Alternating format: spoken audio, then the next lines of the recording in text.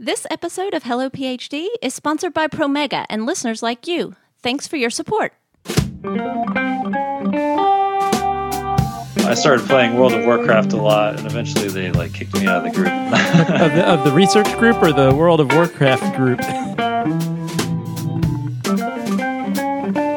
You can really love science and not really love research.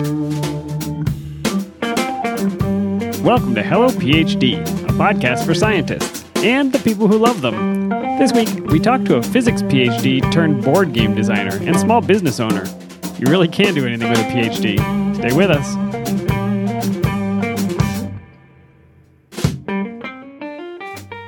And we're back. This is Hello PhD, episode 113. I'm Joshua Hall. I'm Daniel Arneman. And we'll discuss the human side of science and life in the lab. Dan, I was thinking about snapping my fingers and making half of our episodes disappear. What does that even mean? Not an Avengers fan? Not a Marvel? No. Okay. You know I haven't seen a movie in the last 15 years, right? Dan, we are currently in the middle of one of the largest movie events of recent memory. I just talked to a person who's at a school event with for the kids, and she said, "Oh, I brought the kids here so my husband could go to the Avengers," and it was 8:30 in the morning. Oh, wow. Which is, I guess people go to the movies. I bet it was at last 8:30. week. It was probably opening. No, it was this weekend. Yeah. Oh, wow, yeah. Well, I'm scheduled to go see Avengers Endgame tomorrow evening. And that is some sort of film, a moving picture, one of the talkies. It's a color picture, too. Wow. Yeah, Technicolor. That's advanced. You want to hear some spoilers?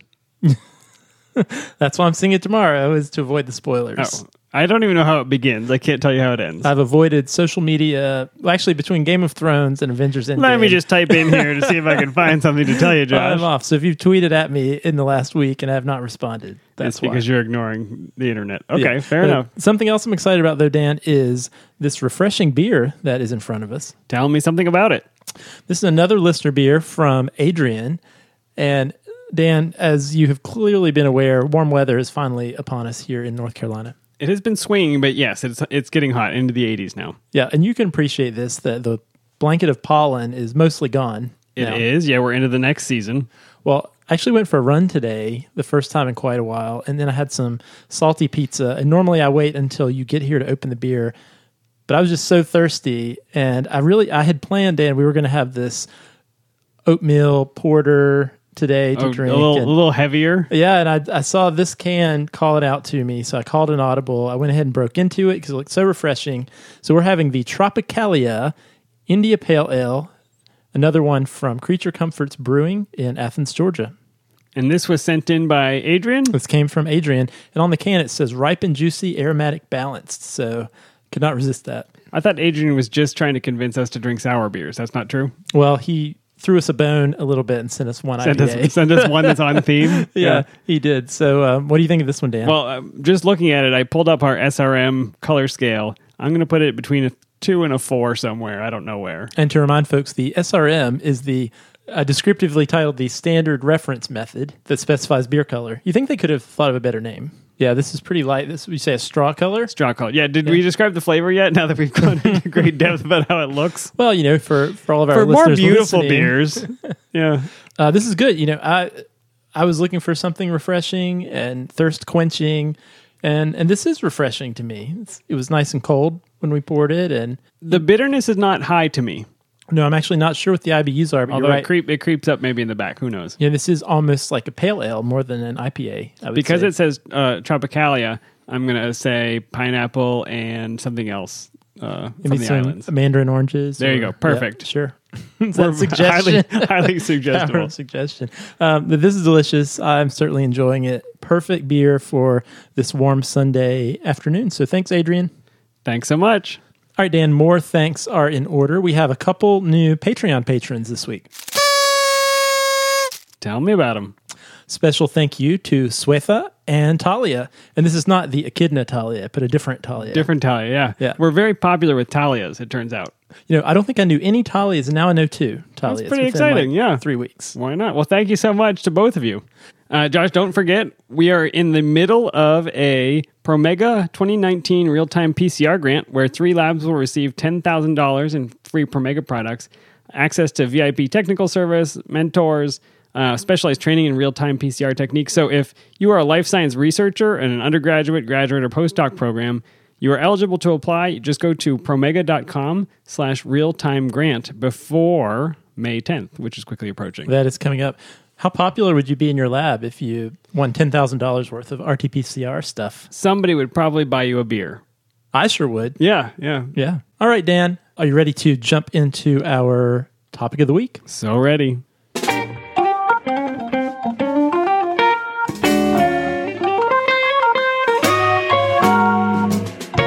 All right, Dan. So our topic this week, we have a special interview. And I have to admit, this interview is somewhat self-indulgent.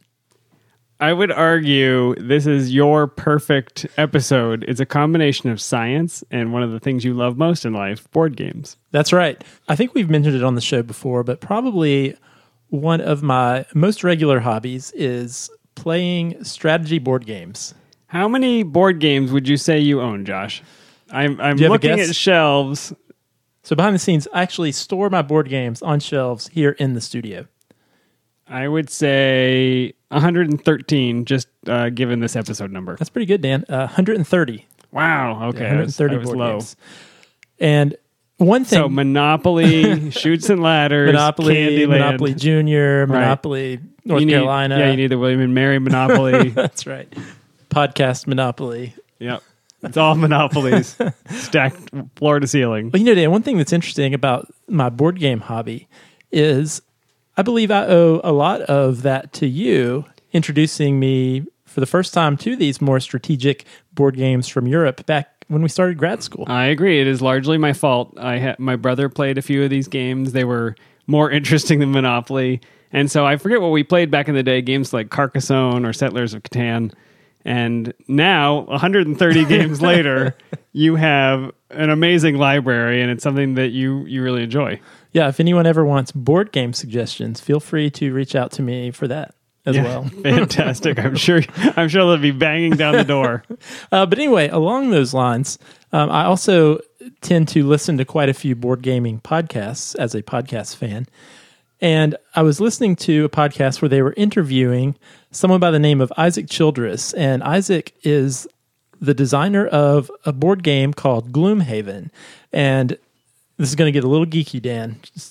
I know you very well. I'm ready. So there's a website that's probably the main hub. I would call this the PubMed of board games. Wow, nice crossover. Yeah, it's called... It's like the Uber of Lyft. That's right. But it's called Board Game Geek. Dan, you've probably been on Board Game Geek. I have seen it, years ago. Yeah, so it's a huge database, web forum, community for those who are interested in board games. But anyway, one of the really interesting features of Board Game Geek is users can rate games, and there is sort of an overall rating and ranking of all the board games that are in this board game database, and there are tens of thousands. Well, over the history of Board Game Geek, which is probably at least 15 years at this point, I think there have only been 6 or 7 games that have risen to number one. So games that tend to be number one tend to stay at number one for quite some time. One of these games, Dan, was one we played quite a bit, Puerto Rico. That's right, Yep. Early days. So most recently and currently, Gloomhaven became, I think, just the 7th game ever to be atop the Board Game Geek rankings. And anyway, I was listening to this interview with the game designer Isaac Childress of Gloomhaven, and he was talking about how not too long ago he completed his PhD in physics before starting this board game company and designing Gloomhaven. Like most physics PhDs do right after they finish. Well, I stopped in my tracks, Dan, because we are interested in people who get their PhDs and interesting things they end up doing. Yeah, people who continue in the career path to become faculty members the way that we're all told we're supposed to, and then every once in a while you find somebody who steers off the road and takes a different way. Yeah, absolutely. And Dan, one of the things that I do in my day job is I work with some folks who do a lot of programming for grad students that help them explore careers that they can do post-PhD.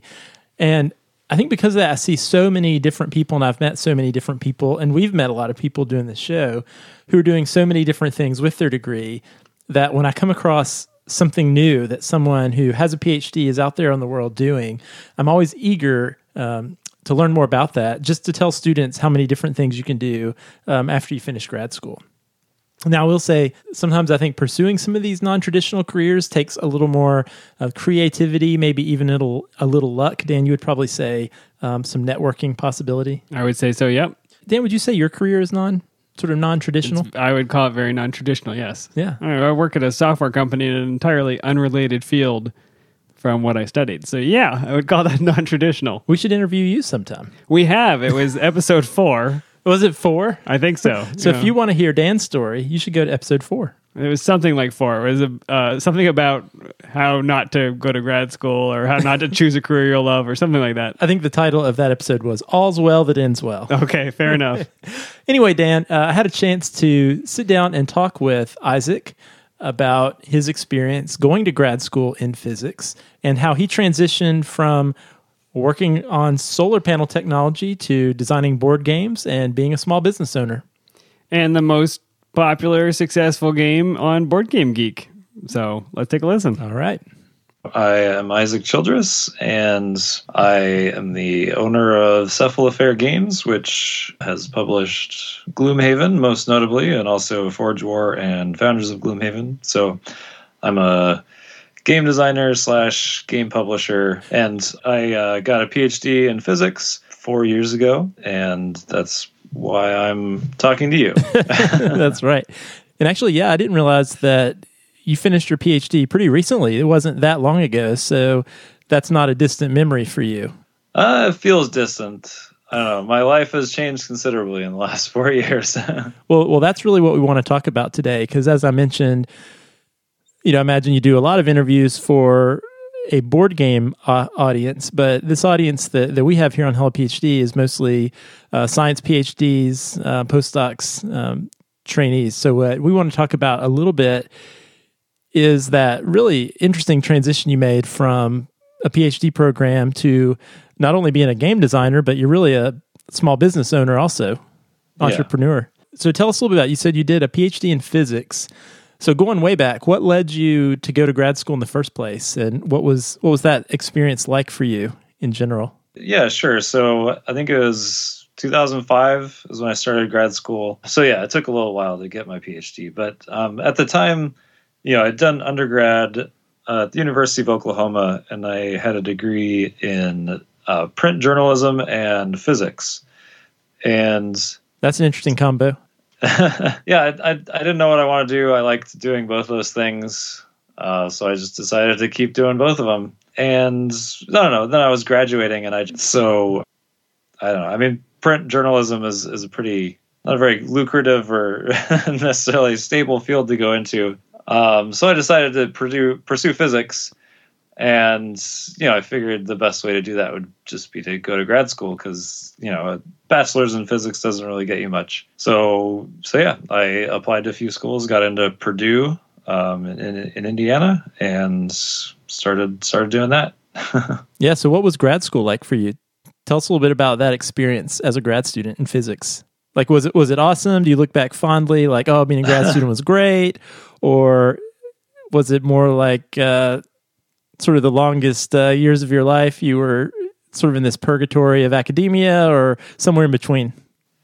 Oh yeah. The second description sounds pretty accurate. So it took me like about 9 years to get the PhD.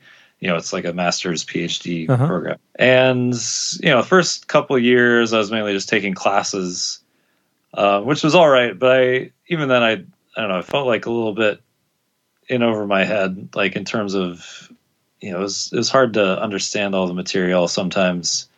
But I eventually got it with enough work, but it was just a lot more work than I was used to in undergrad. I started off in a high energy group. So we were working at CERN, sort of looking at the data from particle collisions and trying to map all that out. Mm-hmm. But I don't know, it didn't really interest me that greatly. And like the group I was working for sort of had me doing more of just like grunt work, and I wasn't really inspired. I started playing World of Warcraft a lot, and eventually they like kicked me out of the group. Of the research group or the World of Warcraft group? Oh no, yeah, the research group. I mean, basically, like I had going into Purdue, I had some sort of fellowship. I forget specifically which one. So basically, like, once my fellowship ran out and they had to start actually paying me, they decided to not do that. Familiar story, unfortunately. Yeah, but I stopped playing World of Warcraft. And then what I really wanted to do, like at that point, was sort of get into like solar cell technology, which is more of like a chemical engineering or electrical engineering thing. But like I was really interested in sort of helping save the environment. Yeah, sure. When did that happen? What was the timeline? So the fellowship ran out, and you suddenly were at this crossroads. Yeah, like 2 years after I started. Okay. And so I decided to get into solid state physics. So I started taking some classes in that and started talking to a professor about maybe joining his group. And he gave me a chance, and I worked a lot harder than I had in the previous group.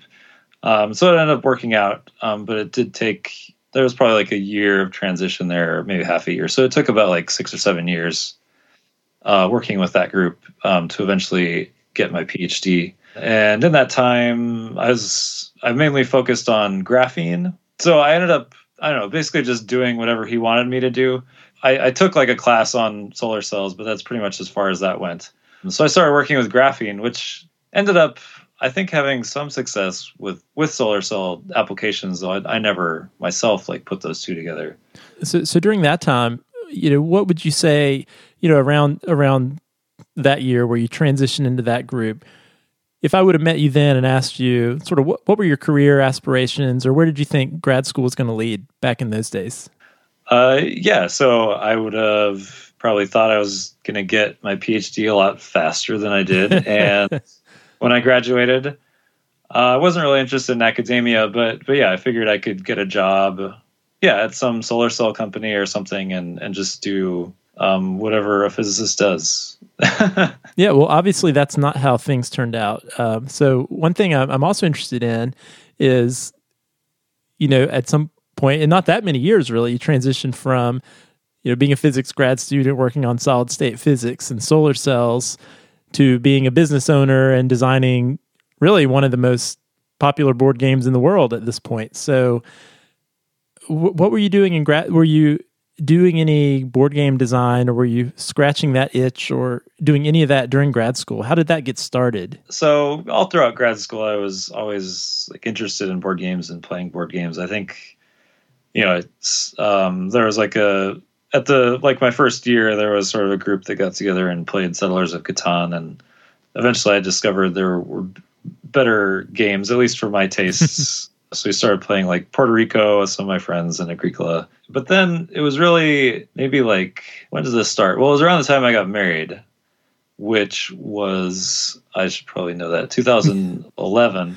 I'll edit that out so it'll be a seamless transition where you immediately... No, that's fine. So I got married in 2011. Around that same time, I started going to this weekly board game group. Up until that point, I had just sort of been playing with my friends, maybe like once a month or something. But I found this group, and all these people had much bigger board game collections than I did. And so I started just playing a lot more board games and started playing lots of different board games. And I really just, it just sort of clicked with me. And I sort of started thinking about, maybe, I'd be interested in like designing my own game. Like I have lots of ideas on maybe how these games could be better or just different and interesting. So yeah, it was about probably maybe another year or so before I really started to get into it. About like 2 years before I graduated that I started designing my first game. And at the time, obviously it was just a hobby. It was just something I had to do in my free time because... It wasn't paying the bills at that point. Oh, no, not at all. Yeah, I've always had like a lot of creative energy. I always want to have like some creative project I'm working on.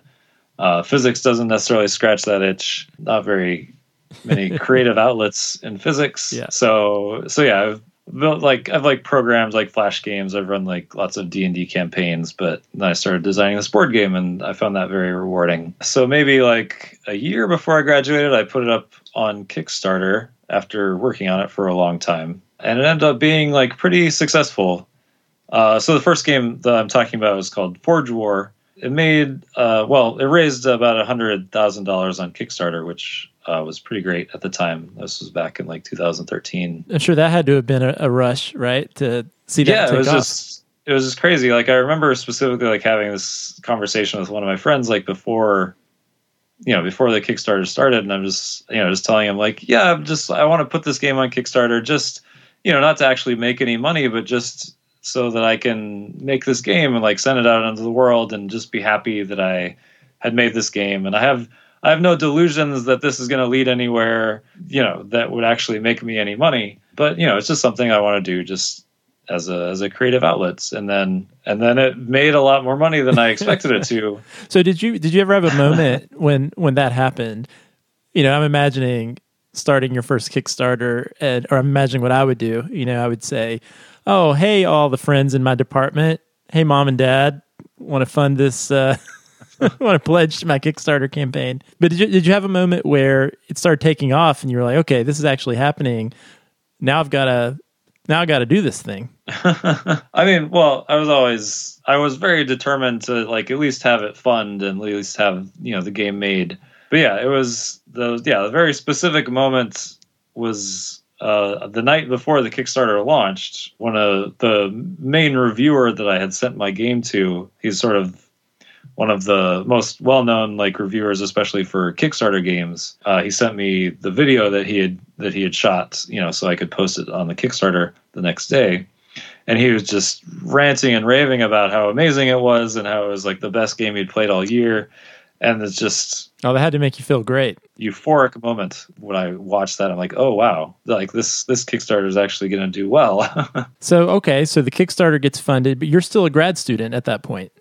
Yeah. I was a grad student, probably spending far more time on my hobby than I should have. I probably didn't work very much in that month the Kickstarter was running. So did your lab mates and your other students in your department or your lab, did they know what you were doing on the side? No, yeah, I kept it pretty secret. So you weren't hitting up the departmental listserv with your Kickstarter link.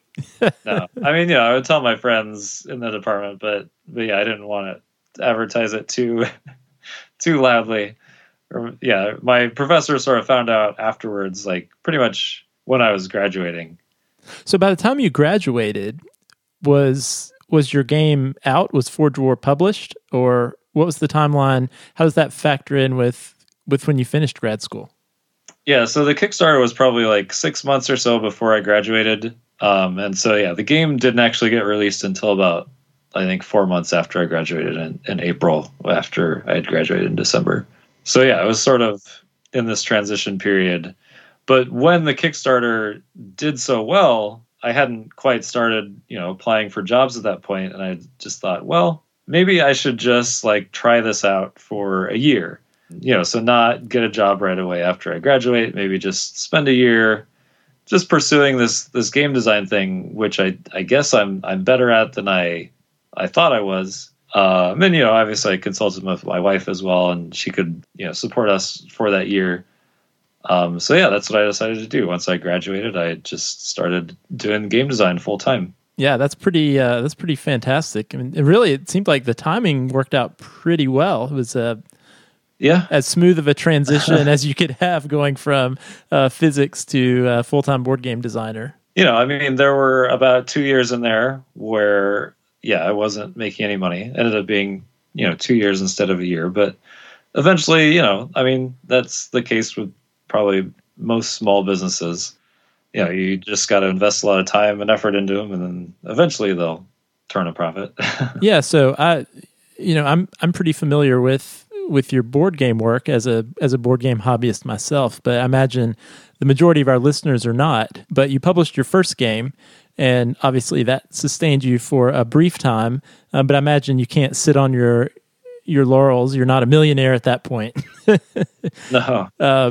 So I know now, as you mentioned earlier, the game that you're probably most known for and your company's most known for is Gloomhaven, which has done exceedingly well. And that's even an understatement. So when did your first game, Forge War, comes out, and that's great. You get that out. When do you start thinking about Gloomhaven or transitioning? Really thinking about your next game, your second game? Well, so first of all, the Forge War raised $100,000 on Kickstarter, but I probably saw maybe like $10,000 of profit. And when you consider, it took me like 2 years of work to get it to that point. Yeah, it was not a lucrative venture. It was a labor of love. Yeah, it was definitely a labor of love. But I figured, now I have an audience. Maybe my next game will be a little bigger, and maybe it'll work out in the end. I mean, and if it doesn't, then I get a job in physics and go about my life. There's always solar panels. Right.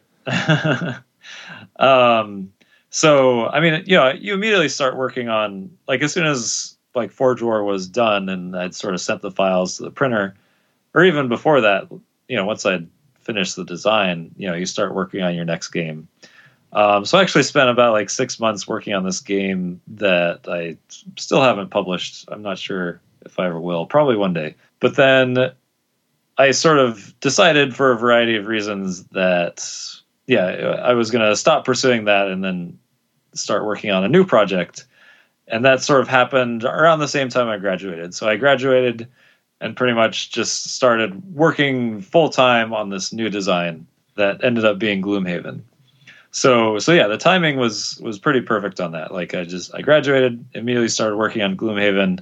By October, like I had the Kickstarter up, and that did very well. Yeah, I think it took about like a year and a half or not quite a year and a half to actually deliver the Kickstarter, because it was a big game full of big ideas. But then once it was actually released, about like 2 years after I graduated, that's when it started being very successful. Like once people had it in their hands and saw how amazing it was and started rating it really highly on Board Game Geek, then we did like a second Kickstarter, and then now we're like in our 5th print run, and yeah, it's just been a roller coaster ever since. So when did it first occur to you? I remember you mentioned that you had that moment that stands out when you received the video review back on your first game. Did you ever have a moment with that in the Gloomhaven process where you just realized this is going to be something special? It's harder. I can't really pinpoint a specific moment for that. I don't know. Like I felt like even in the design, like when I was first playtesting it and showing it to people, like, I just sort of had this feeling like, this game is going to be at least great, right? I think it's going to hit a larger audience than Forge War did, which is a very sort of heavy economic experience, that just doesn't have as wide of audience as like a hack and slash dungeon crawl, which is what Gloomhaven is.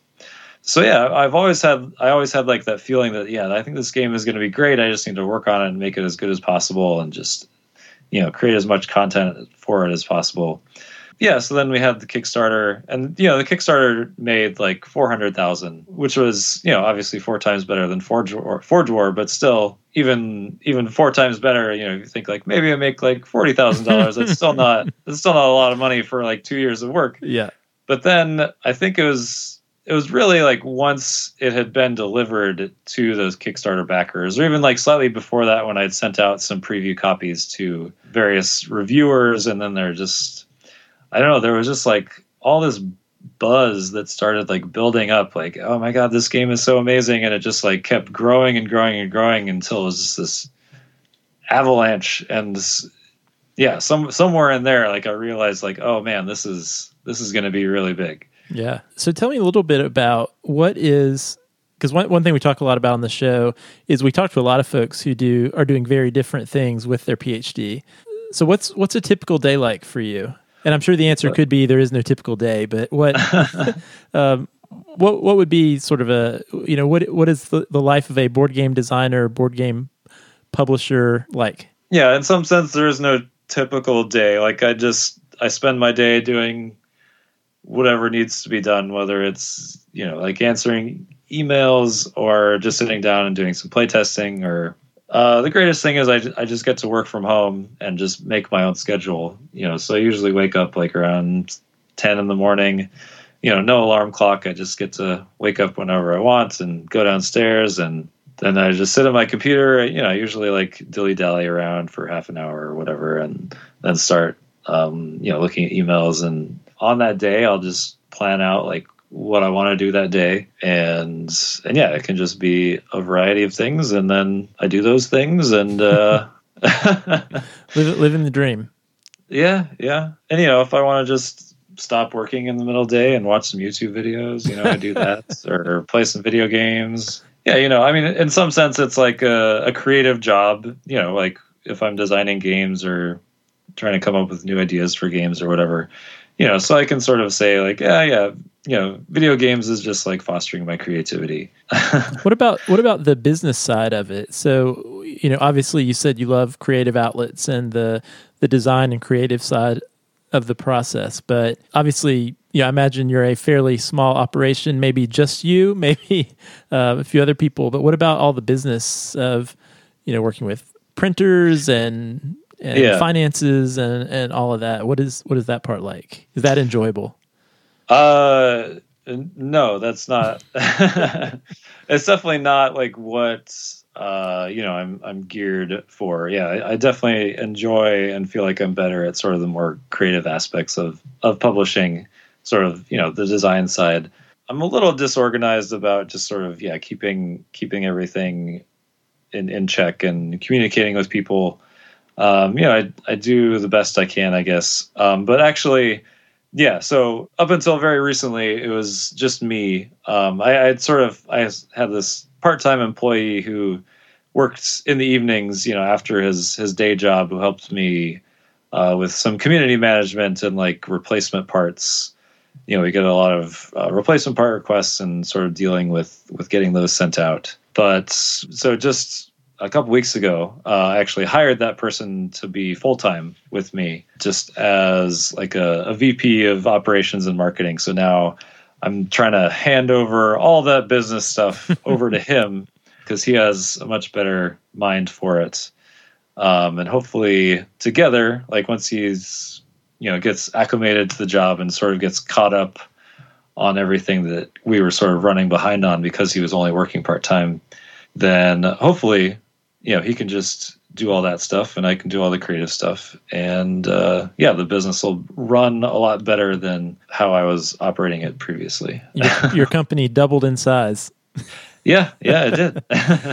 So I just have just a couple more questions and then I'll let you go. But, I actually wonder if, would you say the time you spent in graduate school doing science, working in a lab, do you feel like you gained or honed any skills then that you actually utilize today in your current work? Yeah, I think so. I think there are some parallels between like doing scientific research and like designing and playtesting a game. It's because it's a very like iterative process in both senses. You run some experiments and most typically like something is going to go wrong. You didn't factor in the things that you should have factored in, or maybe just like your equipment breaks or your sample breaks or whatever. And you just gotta, figure out what went wrong and do it again and just sort of do it over and over until things go correctly. And so I feel like that can be applied to like game design as well, where you come up with a prototype and it doesn't work at all because various things are broken. And so you just go back and try and fix those things and do it over and over and over again until the game is good. Yeah, very, very similar. I think our audience can definitely commiserate with the experiments don't usually work, the iterative process part.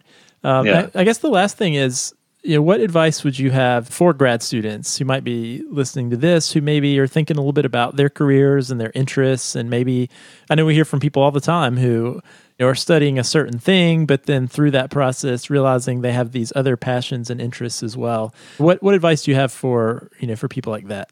Yeah, that's always a little tricky because like you don't want to tell people, quit your day job and just go pursue your passion. Because like most of the time, like the large majority of the time, like it's not gonna work out. So it is, I think, always good to have a backup plan. Like even though I've never used it, I'm still happy that I did get my PhD. That I have that in my back pocket. I mean, I don't think I will now ever use it, but there's a very real chance that I would have like after a year had to have gone back to doing physics. And so, yeah, it's always good to have a backup plan before you start pursuing your dreams. That makes total sense. Well, why don't you tell people where they can find you online? Sure. So you can find more information about my games and my business at cephalofair.com. And I write like a somewhat weekly blog about just game design or whatever I'm thinking about. You can also sign up for my newsletter, which people like to read. I'm entertaining with my newsletter, I guess is what people tell me. And then you can talk to me on Twitter, just at Cephalofair is sort of the social media I use the most. Facebook is evil, so I don't use that. Hear, hear. What's the story of Cephalofair? What does that mean? Dan, who's not here, he's a word origin guy, an etymology guy. So I know he would ask you that if he was here. All right, yeah, I got to represent Dan. Yeah, it's pretty much a made-up word that I made up because I thought it was a different word. The word I was looking for was cephalophore, which is like a headless ghost. Well, it's kind of like a headless ghost. It's like used in the sense of like saints who have been beheaded, who have make a mural or stained glass of them or something, and that's considered like a cephalophore. But I mean, it could also be applied to like the headless horseman from like the Legend of Sleepy Hollow or something like that. Mm-hmm.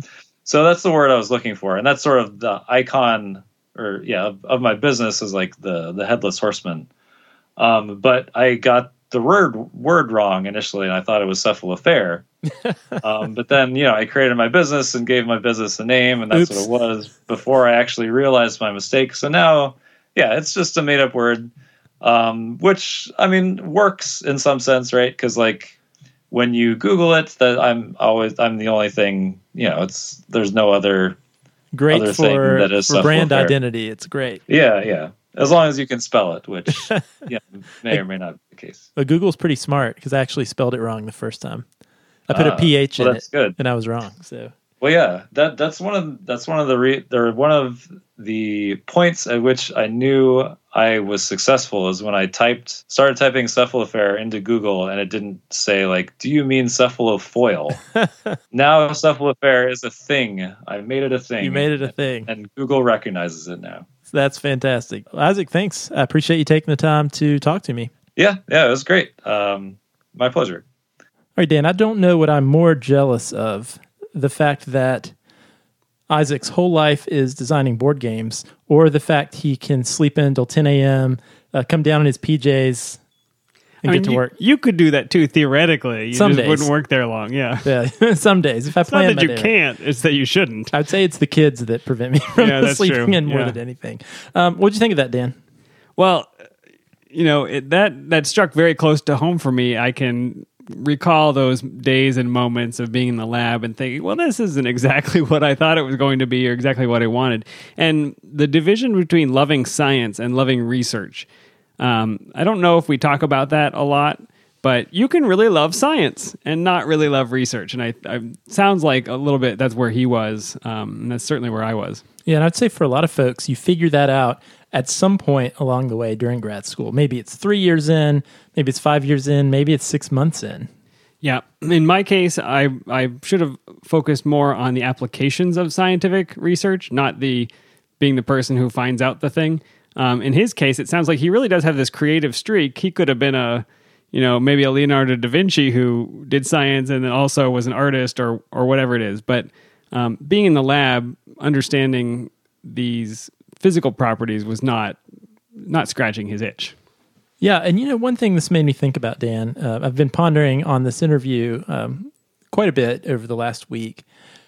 And, I think about, I happen to know a lot about the board game hobby, and Isaac's a big deal right now, being the designer of a really popular game. And not only has he designed a board game, which there's a number of board game designers, but he also self-publishes these games and is a business person as well. He's running this small business on his own. And, he's excellent. He's doing a great job with that. And I think a little bit about, Dan, how many people there are in grad school right now, or maybe have gone through grad school, who, maybe they were okay at grad school. Maybe they were decent at research, but maybe they could have been an Isaac Childress or an excellent, outstanding success in something else that they're passionate about. And I don't know where I'm landing on that, but maybe just that I think it's really important when folks are going through graduate school to realize that those 5-6 years, that's part of your life too. And you shouldn't just put everything about yourself on hold during that period of time saying, you know what, I've got to ignore these other passions, these other interests that I have just because I'm in grad school. You know, part of grad school is figuring out who you are and what you want to do. And sometimes that's things outside of your science. Yeah, that strikes two thoughts to me. One, I think you're also saying keep doing the things that you love and that you're passionate about. But I think it's also don't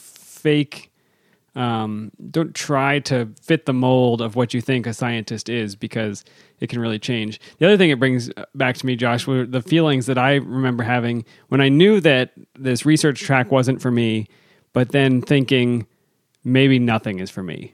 Maybe I will never be good at anything. Maybe I will never be happy doing anything. That was a real concern. You know, it was a fear, a depression, an anxiety that I had that this isn't working out, and this is all I've ever trained for. This is what I wanted to do since I was in high school, and now it's not what I thought.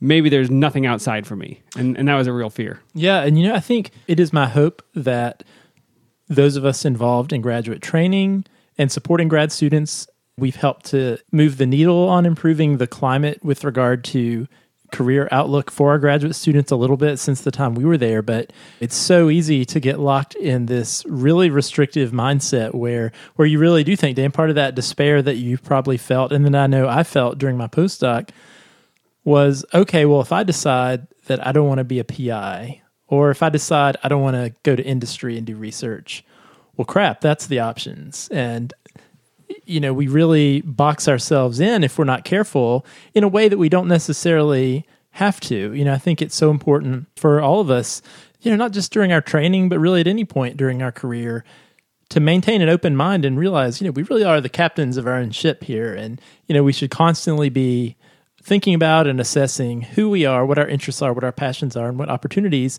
might be out there for us. And, with Isaac, one thing that I think is interesting is a key step in his career transition was actually working to design his first board game and to put it on Kickstarter and make that happen. Well, he did that while he was in grad school. Fairly subversive choice. But, I think that's what's important is grad school, and this would actually be my hope, that most people, when they go to grad school, that's probably their plan A, because grad school it does consume a lot of your time and a lot of your energy. But maybe you're somebody who has multiple interests. You don't necessarily have to completely slam the door on these other parts of yourself that you also are potentially exploring. Yeah, I did actually. I appreciated his advice to have a plan A and a plan B and not to have just a single plan, because it's one thing to fall back to something that you already have in the works. It's another thing to just hit a brick wall and have nothing. So I thought that was good advice for people who are maybe thinking of something a little bit off the beaten path, to make sure either through a partner or through keeping, toward your degree, whatever it is, make sure that you've got options, because options are always valuable. Yeah, Dan, I would love to hear from some of our listeners about passions they might pursue that are beyond the lab and beyond research. Dan, during grad school a little bit, during my postdoc, and beyond, I was in a band, and that sure was were, Josh. completely unrelated to people the work can buy CDs. Just right to Joshua on Hall. Spotify. That's true. Okay, great. 0.001 cents per stream. There you go. But that's Plan B. That's Plan C or D, okay. I think. I know grad students now who they do art on the side, or they have an Etsy store, or they bake, or whatever it is. Don't leave or that. They garden. That was you. That's me. Yeah. That is you.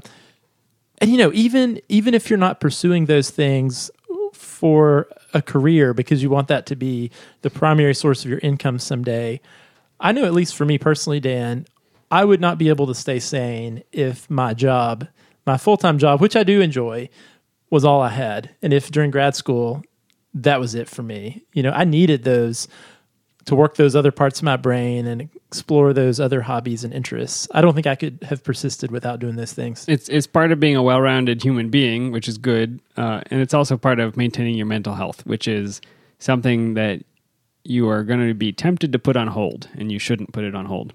And who knows where it might lead. That is so true. Josh, can I can I take us on a trip down memory lane and just thank you for getting the word origin of cephalofair?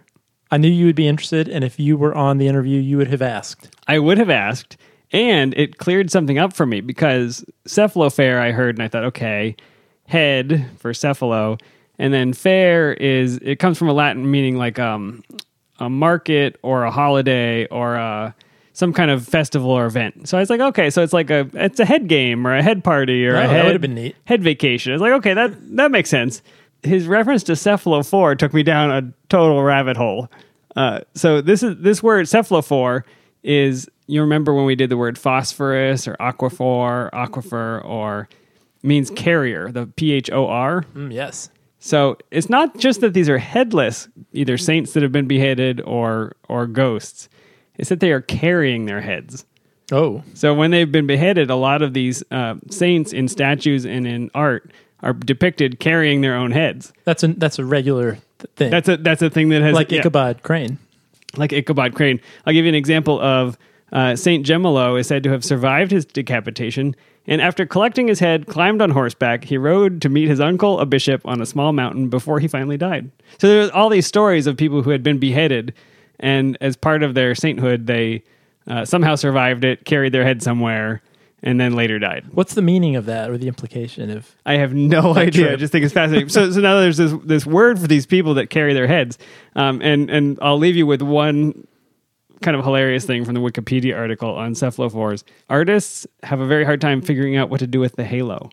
So some put the halo over the neck, where the head would have been, and some put it over the head, and some kind of split the difference and do it different places. Oh, you mean sort of put it sort of like the head where visible. does the halo go if the head's in the hands, right? If you are a cephalophore, where does your halo go?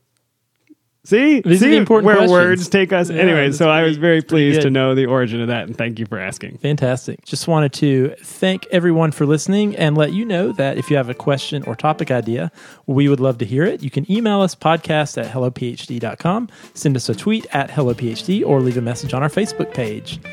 If you like the show, you can leave us a review on iTunes or your favorite podcast app. We certainly love the feedback. If you'd like to support the show, you can become a patron. Simply go to our website, hellophd.com, click the Become a Patron button, or you can visit patreon.com/hellophd.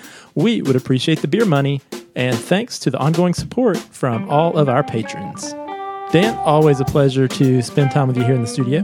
All right, and we will look forward to the next one. I think we've got some good episodes coming up. We're going to be talking to some international PhD students coming up in a future episode, working on some of those interviews. And who knows what else we'll come up with, Josh? Who knows? Do you know? Dan? I don't know. Well, we keep getting emails, so that should help. Send us your emails, folks. All right, we'll see you next time, Josh. See you next time.